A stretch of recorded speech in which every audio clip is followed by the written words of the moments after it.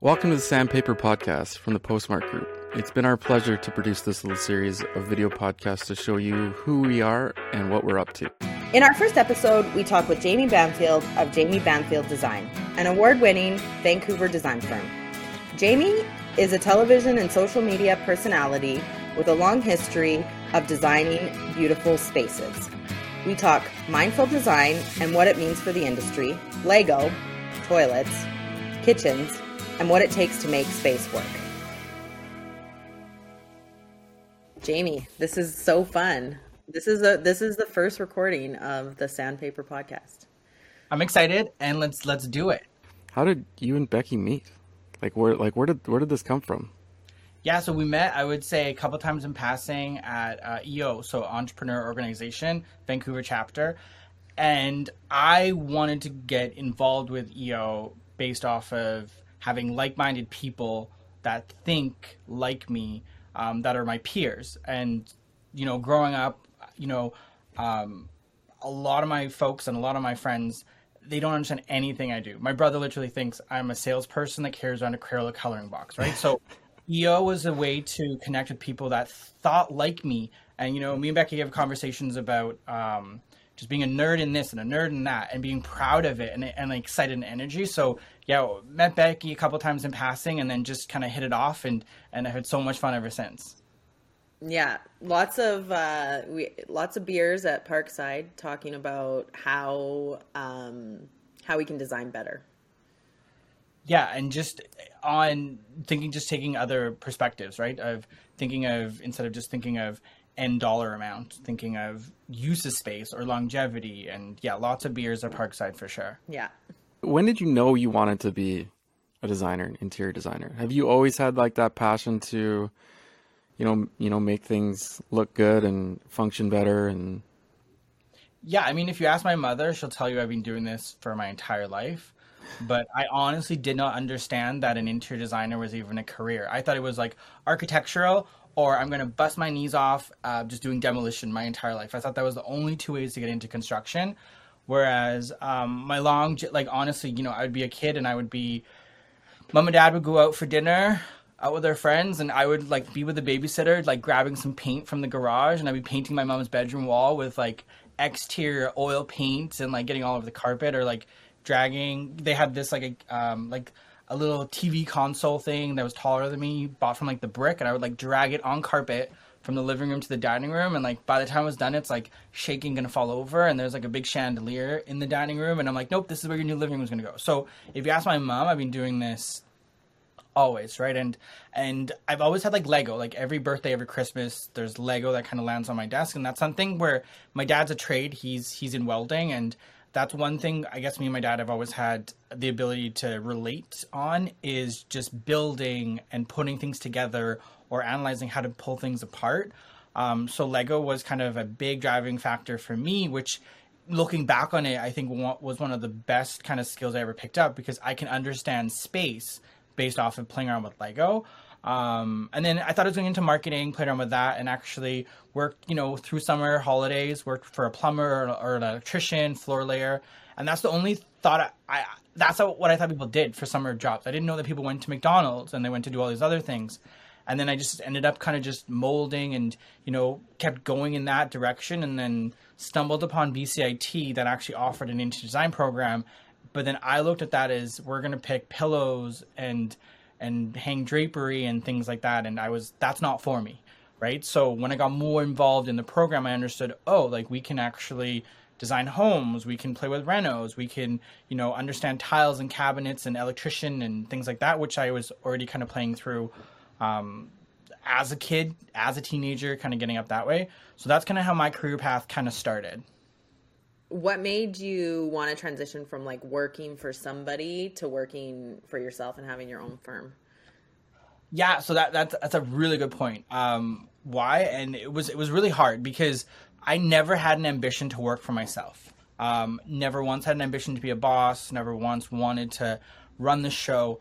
But I ended up, working through a couple different career paths. I worked for a cabinet maker. I worked for Home Depot, but I ended up working for an interior design firm, and I was actually paid commission as an interior designer. And when working for this firm, I kind of realized the things I don't want to do, or the ways I don't want to be forecasted out there, right? So a couple, smashing heads against certain people I was working with, connected with a couple of our suppliers, and they pretty much were like, Jamie, you got this, just go on your own. And didn't know what I was going to do. So just ended up buying a website called jamiebanfield.com and was like, okay, let's go figure this out, right? And then just kept kind of snowballing. But that was one of probably the most impactful and I would say most grateful experience I ever had, because it taught me things that I do not want to do. So just like ethics, morals, what our company is going to stand for, what our team's going to stand for. But back in the day, I didn't even understand that that could be a thing where I could actually control that destination and where we're going. So that was kind of my path on how to get, becoming the figurehead of our business or leading a team, was literally being in a spot that I just wasn't falling in love with. Tell me about how you ended up sort of building your brand around being this well-known expert in that area. Yeah, I would say I've always had a passion for kitchen and bath. So as I started kind of building our brand in the beginning, literally I went and worked for Rona, got a job there on the weekends, just ended up doing odd little jobs, right? So somebody needed a couple cabinets installed, things like that. And I kind of took my past experience and just kept building on kitchens. And we kept kind of getting that momentum of just being an expert in the kitchen and bath industry. And I would say one thing my mom taught me since I was a kid was the answer will always be no. So unless if you don't ask the question, it's already no. So the best thing you can do is just ask, right? So I remember we were walking around the home show once and Jill Kivett was the show manager and there was this installation by BC Hydro. And I asked, how do I do that? And she was like, well, you talk to me and then let's see if you can do it. Have a conversation. So a lot of our first kind of ever, our first, editorial in a magazine, our first CTV interview, our first home show, those things were prompted by me. I asked, how do I do that? What steps do I have to do to get there, right? And even with the first editorial I ever had, there was a magazine and I emailed the person on the magazine and said, how do I get in this magazine? And I was in it and I was so proud to be in the magazine. But one thing that I was so naive and a little bit embarrassed to do is they spelled my name wrong and I didn't want to correct them. So instead of being Banfield, it was Bamfield, BAM. But I was so proud to be in that magazine. But the only way I got in that magazine was literally by asking, do you need something to go into that magazine, right? So I think a lot of perception of what we do is, you create a Facebook account or an Instagram account, or you make a logo or a website or a business card, and things are just going to come to you. But really, as I'm sure you guys, know on the other end of this, you got to go work for it. You got to go get it, right? And I think that's one thing in the PR realm of things. It's been more me reaching out to see what we can get involved with and how we're going to do it. So, Jamie, from your perspective, what is mindful design? I know nothing. Tell me all. I think the biggest thing for me with mindful design is just taking, first of all, understanding and just stopping, right? So understanding your surroundings. So what are you actually going to impact here? And a lot of times in design, we'll be working on pieces of paper and we forget that the numbers of these budgets are just numbers. They're not really impacting us, right? I'm not spending this money or moving this wall here or there. It's a couple of clicks on a computer and it's done, right? As a designer, or, trying to map out somebody's kitchen. It's just maybe I saw a really fun Instagram photo. Let's do it this way. But really, I think mindful design is stopping, taking a step back and really understanding what are you impacting, right? So I love space planning. I love function. And I think I love it because it's one of the easiest ways to really impact how anybody can live in a space. So, dictating even a distance between an island and a countertop, or an opening of a door, or a swing of a door, or a placement of a window, bringing light in, that can literally impact someone's mood or feel or whatnot. So I think the number one step there, I think, is just to understand what you're impacting. And then, when we get into construction, we're impacting, our surroundings as far as environments. So, going into a town and building what you guys are building, that's going to impact not just, the curb appeal, what this thing looks like, but also return on investments for properties around there, or attracting new people moving into the city, or how people are going to use that surrounding area. So I think mindful design is based around just understanding what you're going to impact and then trying to leave this space way better than the way you found it, right? And I think I say this a lot, and a lot of people cringe when I say this, but I think designers inside, we should be dead. Like, we should be totally dead inside, which sounds crazy, but we should not be bringing that emotion, right? We got to bring that emotion from the surroundings, from the environment, from the end users that we think are going to be in there, or the person that's actually using the space now. Yeah, I think that's super important. And mindful design, I think, is one of those things where, there's so many ways to define it, and I think that's the cool part of it. Yeah, and I think we get we'll be interviewing a new prospect, a new client, and some people will ask flat out, it's like, what's your style? What's your design? And that's where I kind of feel like, okay, take a breath and let's educate here, because realistically, we're not that end result, right? Where we know the tips and tricks and the rules on how to get to that end result, but really we want our homeowners to step into that space and be like, check out my amazing space, and this team of professionals such as Jamie Banfield and so on helped us get there, right? So we don't want that, this is a Jamie Banfield style because we like using blue. It's more if blue connects on what they got to get to. And I feel like the more, as time keeps developing through, we're seeing more homeowners understanding that, right? So I think they're even clicking on to what mindful design is going to mean to them, instead of coming to us as far as, give us a Jamie Banfield special. They're coming in to be like, this is what we want. You got the tips and tricks to get us to the end result. Yeah, it's more about that learning how people live in their space, because every person lives in a space differently, right? Totally, 100%. Right. Yeah. Yeah, we're all nerds here. We're all nerds here, right? So we all want to learn on how, those tips and tricks and how people are living, and collect that data and provide the best possible space for that specific person. Yeah. Yeah, and it's crazy just even having a toilet, the thing of a toilet, right? Like how someone's going to use that toilet. Like there's a round bowl and an elongated bowl, and there's a skirted toilet that can be cleaned really easily, right? And we'll have conversations, and most people will giggle, or we're in a showroom and it's like, go sit on this toilet, but there's 5 choices you got to make on that one toilet, which is going to impact years and years and years for this living this home, right? Like, picture mom cleaning the toilet, whereas she's got 2 little boys running around. Well, it's invest in a skirted toilet, because the mom is not going to cringe as much because of the splash zone, rather than just buying something that's not skirted, right? So even though mindful just tacks in just even picking a toilet for a certain family over a family that has all girls, it could be completely different.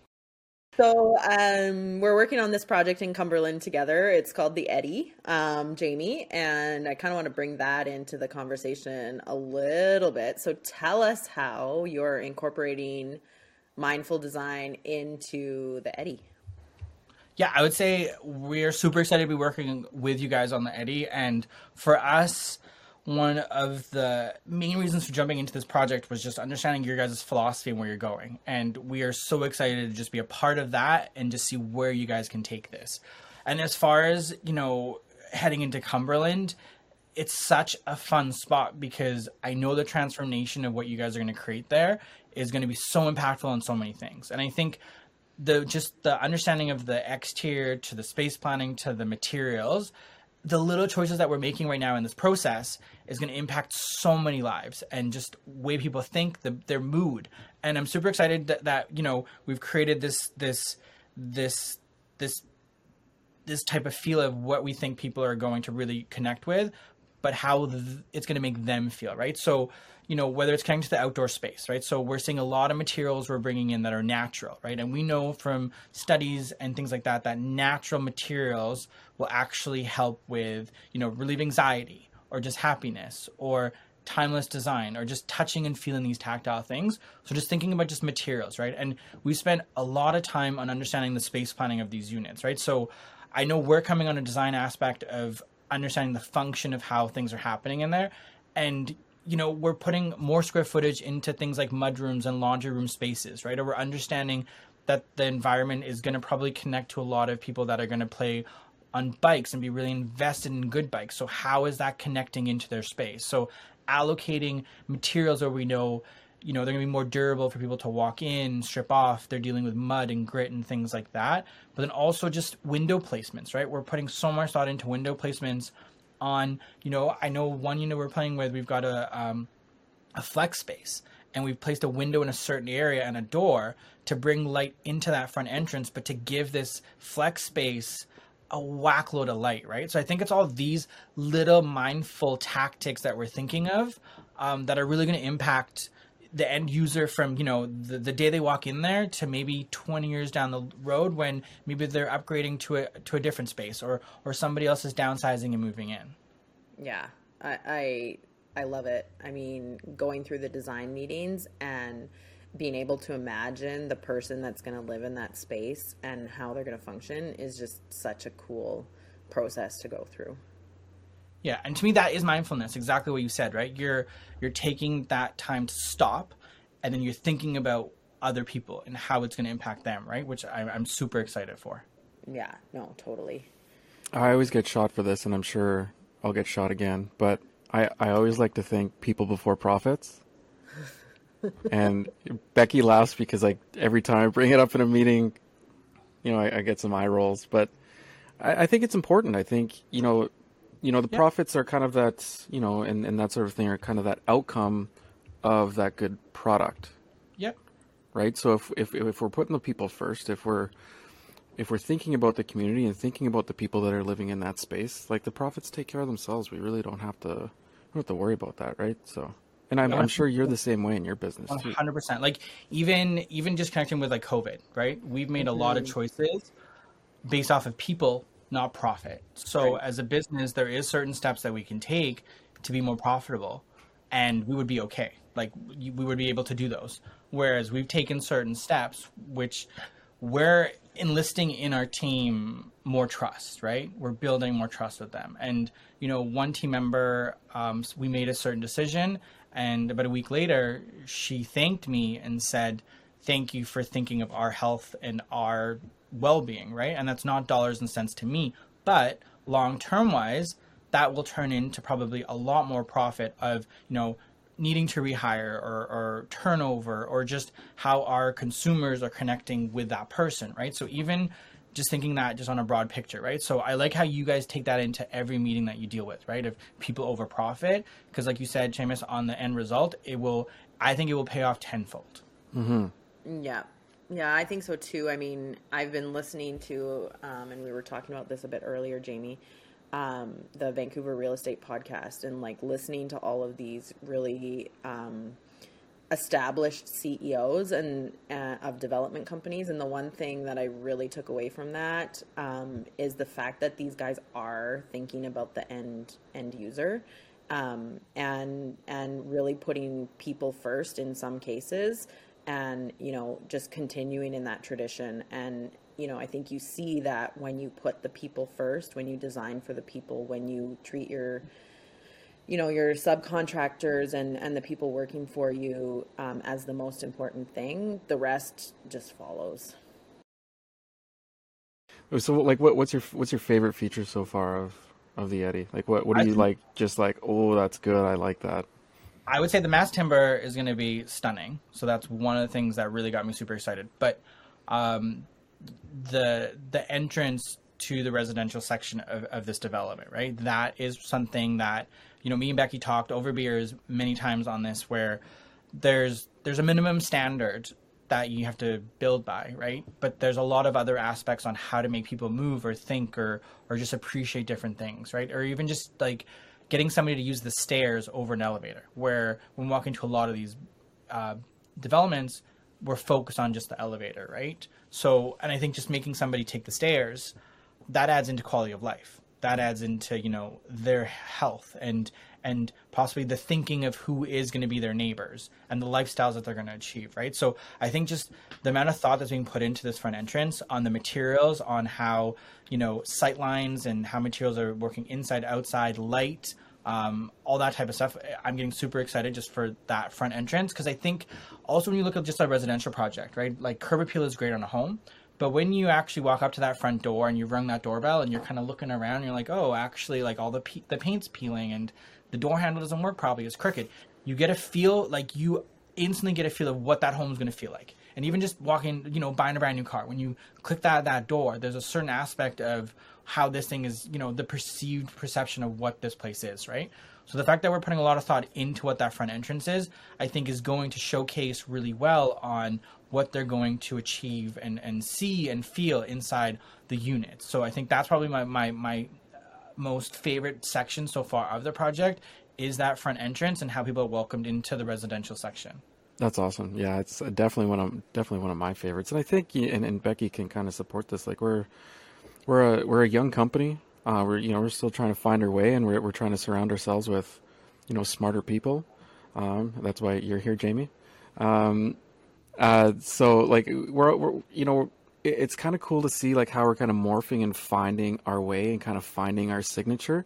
And I totally agree with you, Jamie. Like I think these entrances on all of our buildings could become one of our signatures. It could be one of those, like, you know, it's a Postmark building because the entrance is just well thought out, epic, you know, very inviting. It is one of those things where, and you're right, you're gonna judge a book by its cover when it comes to a building entrance, 100%. So tell me about some of the amenity space in the Eddy, and what you think about that? Yeah, I think, well, it's getting tailored really strongly around bikers, so mountain bikers, and how that's going to be used. So I think there's going to be elements throughout, you know, common area to the actual units to an actual facility specified just for that, right? So bike storage. We obviously know that, you know, there's some bikes where, you know, you could spend tens of thousands on these things, right? Where maybe it's storage inside the units. But I love the fact that there's going to be a space for somebody to hop on and ride a bike right inside, or they're going to be able to tune and clean up their bikes, which I kind of see that space being envisioned. You know, there's a group of 6 coming together, and they're going to meet up at the Eddy before they head on out, right? And then a couple friends are going to go downstairs. They're going to tune up their bikes, wipe them down, or after too, right? So I'm excited for that one space because it's going to literally be the meeting spot, right? Which then is going to impact all the little businesses and the cafes and the restaurants, you know, the burger joints, all those things around because of that, right? So I'm excited that, you know, you guys have thought out what the end user hopefully is going to use this space for, and investing into this because it's going to change how people are thinking, right? Whereas a lot of developments we see going in there, you know, the standard is let's give them a space just to work out, right? And it's kind of more of like a checkbox where, sure, we've hit the minimum requirements, great, we're up with our competitors, right? Whereas the thinking of this space and this development is you guys have literally thought out who is going to use this and what could be the end result, right? So that one space, I think for me, is going to impact the overall feel of who's coming to the area, who's going to be coming in and out of the building as far as guests. And I literally think that this is going to be the meeting spot. And then it's going to be, you know, at the end, everybody's going to get their bikes out of their trucks. They're going to wipe them all down, clean them up. And then they're going to head off to a couple other little restaurants, bars, you know, little areas around there to grab, you know, a sandwich or a drink afterwards, right? So that's probably my favorite feature of this building. Yeah, that's so cool. So, you know, in that line of thinking about amenities and having space built for people, what do you think are some of the problems with design right now? And what are you seeing as, like, maybe not so well thought out? Obviously, there's older units out there, so they need to be revamped because the way we thought of living has completely changed to what it is today. I think space matters to people, and understanding what's used for outside and inside. And we've had discussions on this where, you know, what kind of outside space is going to impact the life of certain people. So I think one thing that's not taken into account is just the placement of where people are going to use the things, right? So, you know, if it's larger kitchens, more storage, things like that. And I think as far as bad design, there's, you know, just understanding space planning. So we put a lot of effort into figuring out how people are going to use these units or move around, or how they're going to store things, or how they're going to take off, you know, dirty clothes over, you know, storing clean clothes. And I think a lot of developments that are just going up right now, you know, it's a very in-demand market where they're just throwing boxes up, and they're throwing up really quick and easy. And they're not putting that thought into how to actually map out this space for a little bit more function, right? So you put a lot more thought into that, where people are going to be able to get into the space and not think, oh, I wish I had that. I wish I had that. I wish I had that. So I would say function and just the space planning alone, in comparison to other units and other developments out there, I think what you're presenting is going to be really forward and really good for the end user. So yeah, looking out there, I think in the new developments, what's happening is space planning is not taken into account properly, right? Or just light, right? Because to add an extra window in for a developer, that's added cost, right? But we're proposing windows in certain areas to give natural light in there. So I think that's kind of the main kind of tactic for me that I kind of cringe on when I'm, looking or we're seeing other units out there, is based off of just the function, the space, and how they're actually laying out that space. What do you see as the long-term impact of this bad space planning? I think we're in such a boom market right now in most areas where product is just getting slapped up and sold, right? And we're coming in on the other end of this thing where we're having homeowners buying brand new condos, and before they're going in, they're ripping everything out. So we've got 2 projects right now that we're renovating the entire thing based off of the quality, right? So I think what's going to happen is somebody's going to move into a unit like that. They're going to fall in love with the renderings. They're going to fall in love with, the overall building. They're going to have a couple years in there of understanding things are not working from them. But what they're going to do is they're going to judge that living. They're not going to judge that one unit, if that makes sense. So they're going to think that they need to move out of a condo into a townhome, or they're going to need to go to a home where really they don't need to, right? It's if that thing was designed and mapped out properly for their living space, they would understand that, right? And I also think consumers are getting very savvy, right? So I think on materials alone, they're going to be able to understand between a good developer and a not so great developer based off of choices that the developer is making. And back to that, people for profits, right? So when we're looking at materials and we're mapping out lighting, that is going to showcase better to a consumer, but they'll buy it, great. But when they're living in the space for 3-5 years and they're going through the different levels of what they have to have, whether they're, got a newborn or they're going through, a toddler, or they're whatever's happening, they're working from home, they're not working from home, they got a little bike in there, whatever.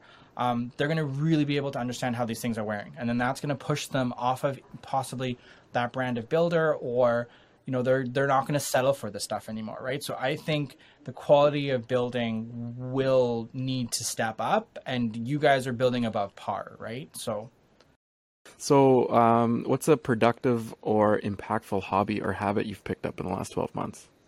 I would say, I think for me, it's going to be not giving an F. So before I had so many thoughts in my head of what other people thought, or how it's going to be perceived, or I can't do that because it's going to step on this person's toes, right?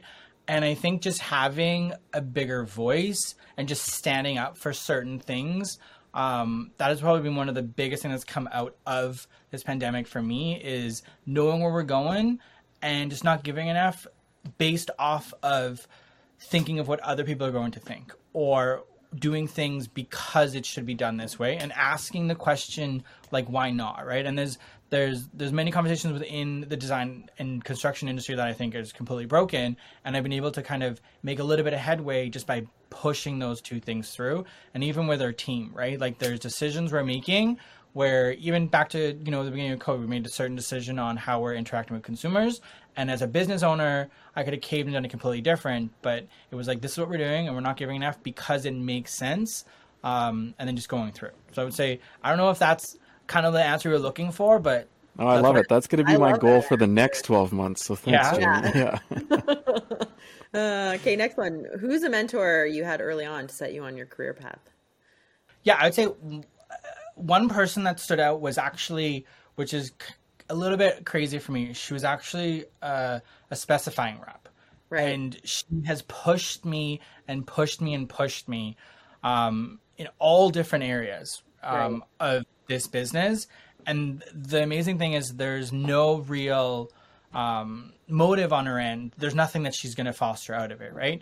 So she pushed me into, so back to kind of when I got into this thing, not believing there was an association that was filled with an old boys club. And she pretty much pushed me into be like, well, if it's bothering you, get in there and change. And I was able to work my way up and become the president of that association and win a couple of awards and other things through it. and it literally was by them pushing me into it, right? And this person, like, honestly, like our first home show we did, like, she literally called in, took a couple of days off, and helped me paint walls, and she was always there to kind of help out. But the sounding board I got off of her was tenfold, and it was a different perspective because she was coming at me with a different age.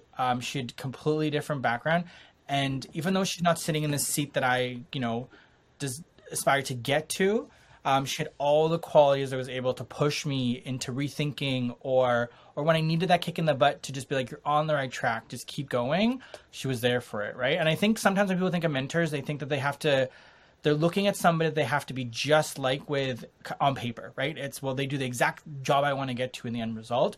Was sometimes mentors can be somebody that, they've got certain attributes or certain things that they live by or stand by that will impact you just by being and rubbing shoulders with them and just even having that quick chit chat back and forth, right?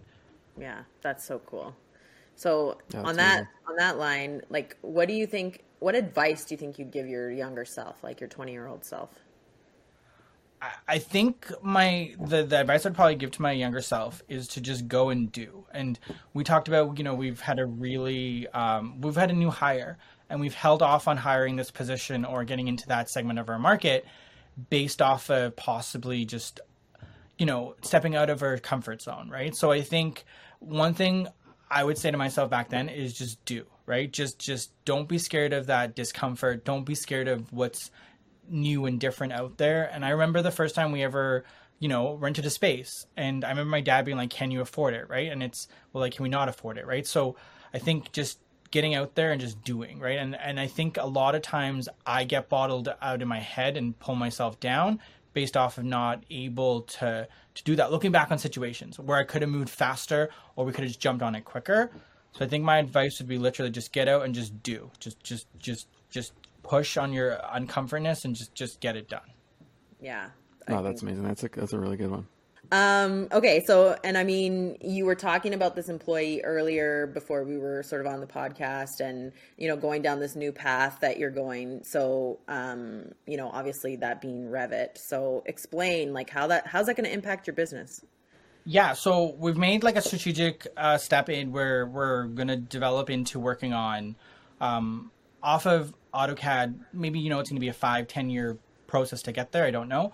But focusing on a software called Revit, which I think is going to reinvent how designers think, but just make our industry more efficient, because there's so many archaic things that we do in our industry that don't need to happen, right? And also with this new hire, we're going to go after different segments of our industry, right? So we're not going to just be tailored into a certain realm, where this opens doors on architectural or more in-depth building permitting and things like that. So I'm excited for both of those, right? And this has developed from the need of, I think, us staying on top of technology and also on top of where our industry needs to be. Because we don't want to be that person where in 5 years from now, we need to be like, oh, we need to hire for this or do this or do this. We want to be ready for what's coming, and we want to kind of achieve that, right? So yeah, we're taking a step, and we're getting into Revit, and our entire staff that we have on right now, none of us has been trained in this in school, right? So this is going to be a learning curve on our end. But I think as a business, it's going to be well worth that investment in these people to get us there. And then just on the excitement of where our boundaries can now go to and how broader and bigger that's got, I'm super excited for this kind of new aspect to what we're doing.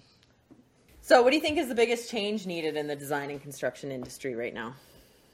I think two of the biggest changes probably need to happen is just more collaboration.